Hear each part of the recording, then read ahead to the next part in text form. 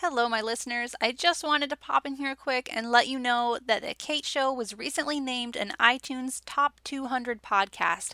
This came as a surprise to me because I am pretty new to the podcasting world, but I am so humbled and so thrilled that on average, 3,000 of you listen in every single month. So, because of that, The Kate Show is now accepting advertisers and sponsors. And if you are interested in working with us in this way, we view it as a long term collaboration. So if you're interested, head over to katethesocialite.com and click on the podcast section in the menu. There you'll find the different advertising options available to you. And just as a heads up, we, meaning me and my team, are very selective about who we allow on the show as a guest, an advertiser, or a sponsor. So you will have to complete an application process. This is because we value our audience so much that we have no intention of spamming them with ads or promoting things that really wouldn't be a good fit for them. But if you have a product or service that would serve the home industry, make their lives easier, and empower them to run their businesses more efficiently, we should definitely have a chat. So head over to katethesocialite.com and click on the podcast in the menu. Welcome to The Kate Show, a weekly marketing podcast for interior designers and home stagers. Hosted by author, entrepreneur, and marketing consultant, Kate the Socialite. Each week, you'll learn helpful tips on how to make social media easier, how to grow your mailing list, and how to simplify every area of marketing and advertising your business. With her blunt, no-fluff approach, Kate stands up for business owners who want real results in their marketing, but have limited time or resources. And now, please welcome your host, Kate the Socialite.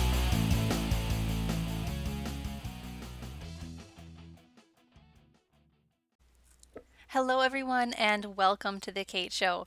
Today, we're talking all about how you can overcome marketer's block. Now, as you can imagine, writer's block is a problem, and if that's a problem, then marketer's block is a very real thing, and you've likely experienced it. I mean, have you ever hopped on Facebook or Instagram and had the feeling that you should be posting something, but for the life of you, you cannot figure out what? Well, just so you know, everybody deals with this at some point in their career. And it can be a reoccurring issue too. I mean, every now and then I will have a slight moment of panic because I'm like, okay, trying to plan out podcast episodes, trying to plan out Instagram posts. And guys, I'm not perfect. Sometimes I look at my schedule and I think, I have no clue what I want to say this month. But there are certain tactics that I use to help get around this marketer's block so that I can keep delivering high quality content to you guys through this podcast, through social media, through my website. And it's no different for you all because you're trying to reach your clients, you're trying to build relationships and get referrals and build your brand and get noticed. So, the tips I'm about to share with you are totally applicable and they're not even difficult. So, let's get started. The first thing that I do if I find myself with a bad case of marketer's block is I have to take a step back and look at my business and my ideal client as a whole. And I ask myself a few questions. First of all, I don't assume that I always understand what my clients are struggling with. Even though I've been working in this industry for several years and I've really gotten to know the ins and outs of how to market an interior design business or a home staging business, it doesn't mean that every business is the same. So, how that applies to you is simply this. When you're dealing with homeowners, you start to get a general feel for how they're going to respond to certain questions you ask and how they're going to feel about certain design styles and really how the remodeling or renovation process will affect them in general. Or, of course, the home staging process and the interaction that you would have with real estate agents at that point. But do not assume that you always understand their concerns. Perhaps you have two clients with the exact same struggle. Let's say they are both struggling to sell a home that's just proven to be a beast and it's a nice home, but they just can't get it to move. Or you've got two homeowner clients who both need to remodel their kitchens, but they may have completely different reasons for struggling with that decision. It may not even be budgetary. So you have to take time to ask yourself, what struggles do my ideal clients deal with? And what are the reasons behind those struggles? Because the why behind the struggle is almost more important than the struggle itself, even though the struggle is, of course, what you're coming in and like saving the day with. But when you start asking yourself, why does my ideal client struggle so much with picking out color for her home? You may find it's because your ideal client actually has a lot of mindset issues. Maybe she's not confident in her own decision making ability. Maybe she second guesses herself. Maybe she's just too busy to make those decisions. Or maybe she feels like too many colors are just going to drown out her own personality and she doesn't want to be in competition with her own home. Those whys indicate very different people who somehow still all have the same problem. So ask why. And you can ask them why, you can just ask yourself why and take a few notes. Just do it in a place where you will not be interrupted by your phone or other people, and just take time to do a deep dive into the psyche of your ideal client. And then make sure that you can craft a story around that why. So if your issue is you've got a listing agent who just cannot, for the life of him, sell this home, and they call you in for staging, and of course you help him sell that home quickly, don't just leave it at that, because that's just the last chapter in that story. You need to first figure out why this listing agent was having so much trouble. Was it a problem with his MLS photos? Was he walking around with a smartphone taking dark or blurry photos? Did he not take time to do any staging whatsoever? Was the house a mess? Why was the house a mess? You need to go back to the very beginning and craft a story that you can tell in bits and pieces throughout your social media and your website. It's as simple as saying, hey, realtors, are you struggling to sell homes that have clearly been lived in by hoarders for a little while? Now, that's a little bit extreme, but what you're doing is you're starting to tell a story because you've got the main character, the listing agent, you've got the setting, a house that is cluttered, and then you've got the entire plot, which is, why won't this house sell? And once you're able to start telling that story and putting yourself in there as the main character who comes in to save the day, then not only are you going to easily connect with people, but you're also going to be memorable. And it makes it so much easier for you to know what to say on social media or any part of your marketing, really, when you know that you're simply telling a story. It can help so much with removing the marketer's block. Okay, so the next thing that I do if I am just kind of panicking and I don't know what to say in my marketing is I make sure that I'm speaking my ideal client's language and that I am not speaking my own. Because, guys, jargon is not professional or efficient. So if you start talking about how you specified this project and you specified like all these different products and this fabric, it's like great, but that just is sounding Greek to homeowners because they're like, okay, so you picked something out, but what's the story behind that? Why did you pick this? And how is it relevant to me? And how do I know that when you're picking stuff out for me, you're not just going to pick out what you like or what's trending right now? I know a lot of you field questions like this so often, so make it part of your marketing story. Use your client's words, like verbatim, and put them on your website or your social media. You can even say, if you're concerned about us not listening to your preferences, please just rest easy knowing that we don't follow trends for the sake of trends. We follow your preferences and your lifestyle to choose things that will actually work for you and, most of all, make you feel good about living in your home, make you feel confident about hosting gatherings in your space. And that helps tell the story of what their future would look like after working with you. That confidence and ease, the feeling, that wonderful feeling of having a home that reflects you and doesn't reflect the previous owners. So remember to speak your client's language. Hey guys, just popping in here quick because I've got a question for you. Do you have a business partner? Do you have someone who is helping your business move the needle forward every single day? Well, if you're still looking for that special someone, look no further than Nancy Ganzekoffer. She's a business coach for interior designers and other creative entrepreneurs. Nancy understands the unique challenges you face when pursuing your dreams, and she'll help you develop your business identity, set goals, and manage your time. Now, if you're not part of her Facebook group, Actionable Entrepreneurs, you'll want to get in there right away. Nancy's there every single day, giving tips, support, and lessons to keep you taking action and moving forward in your business. Now, if you're ready to take a giant leap forward, get on her calendar for a strategy call.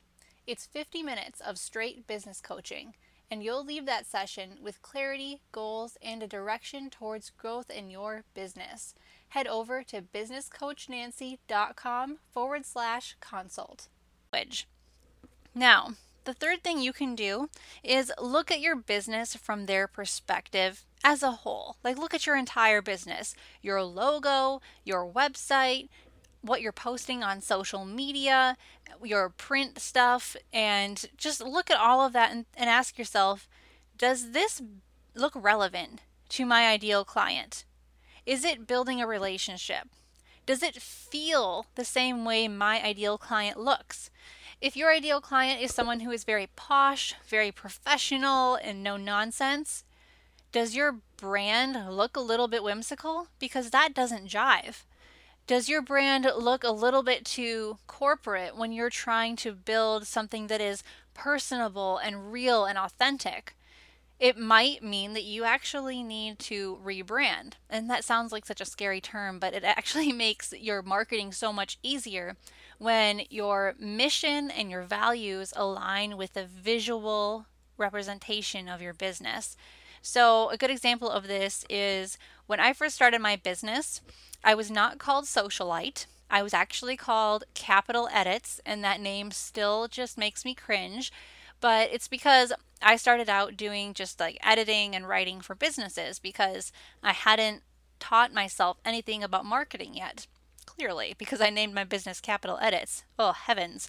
So, I had to change that business name and I had to change that logo because when I looked at who I wanted to serve and then I looked at this brand, I'm like, no, like these, they're not even in the same book, much less on the same page.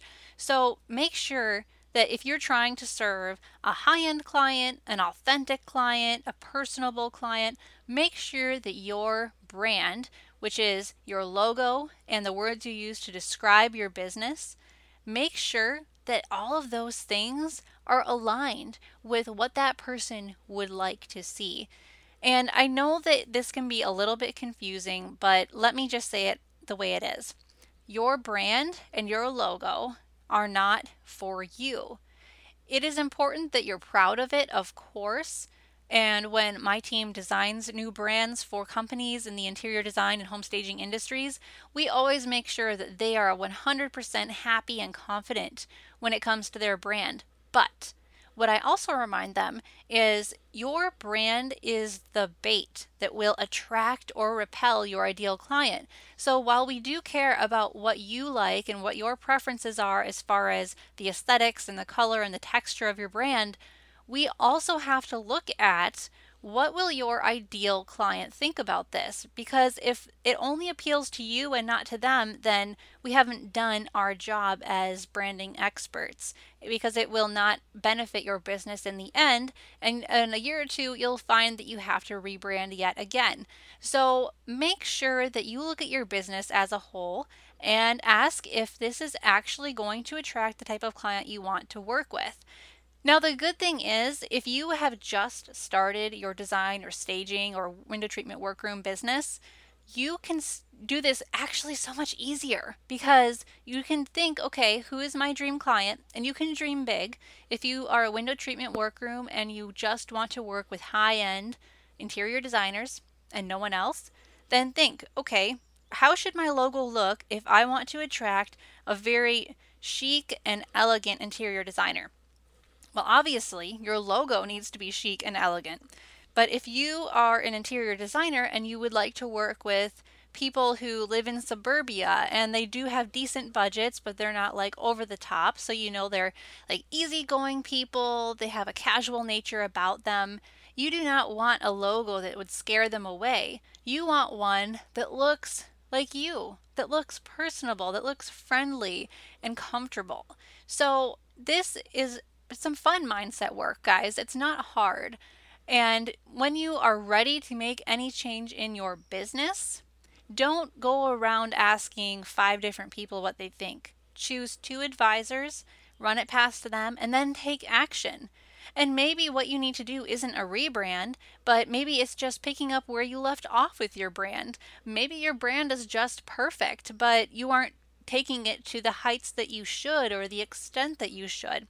So, all you need to do is, again, don't assume that you understand why your clients struggle with what they struggle with. Make sure you ask for the why, and then speak their language and not yours.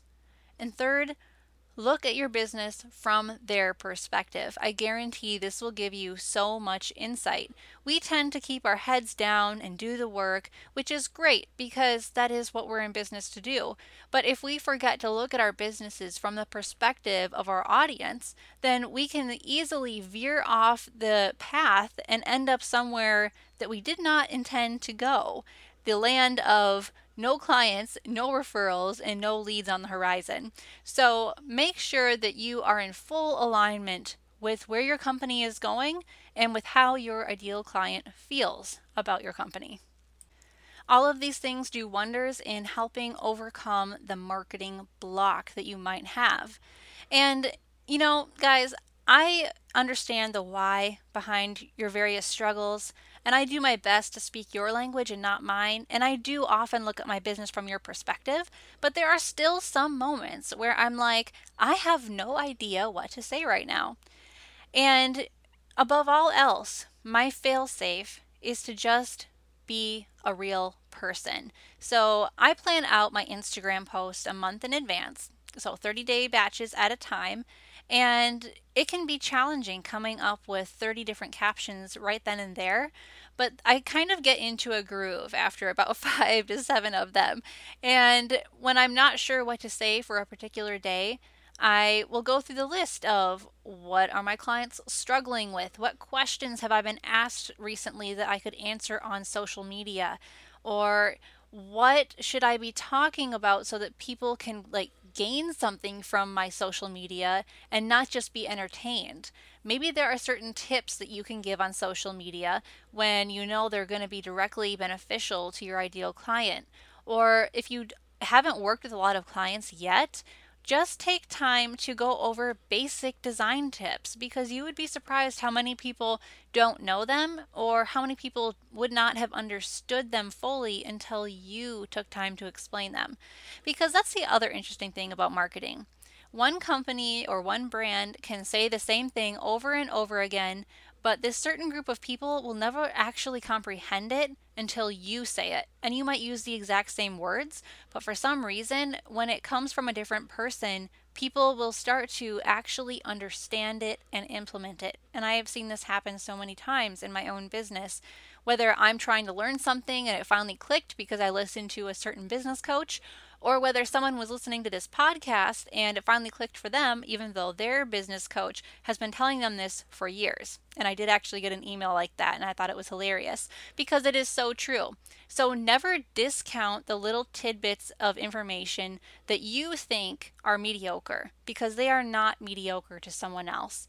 So overcoming the marketing block often means getting out of our own way and being a real person and asking the real questions and doing the mindset work.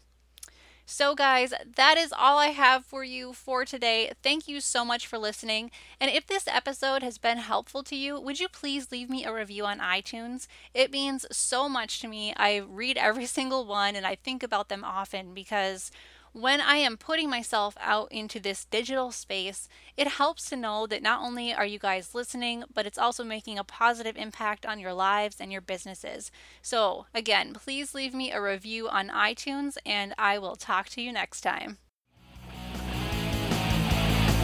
Thanks for listening to The Kate Show. Please hit the subscribe button and share this episode with a business bestie who needs to grow her interior design or home staging firm.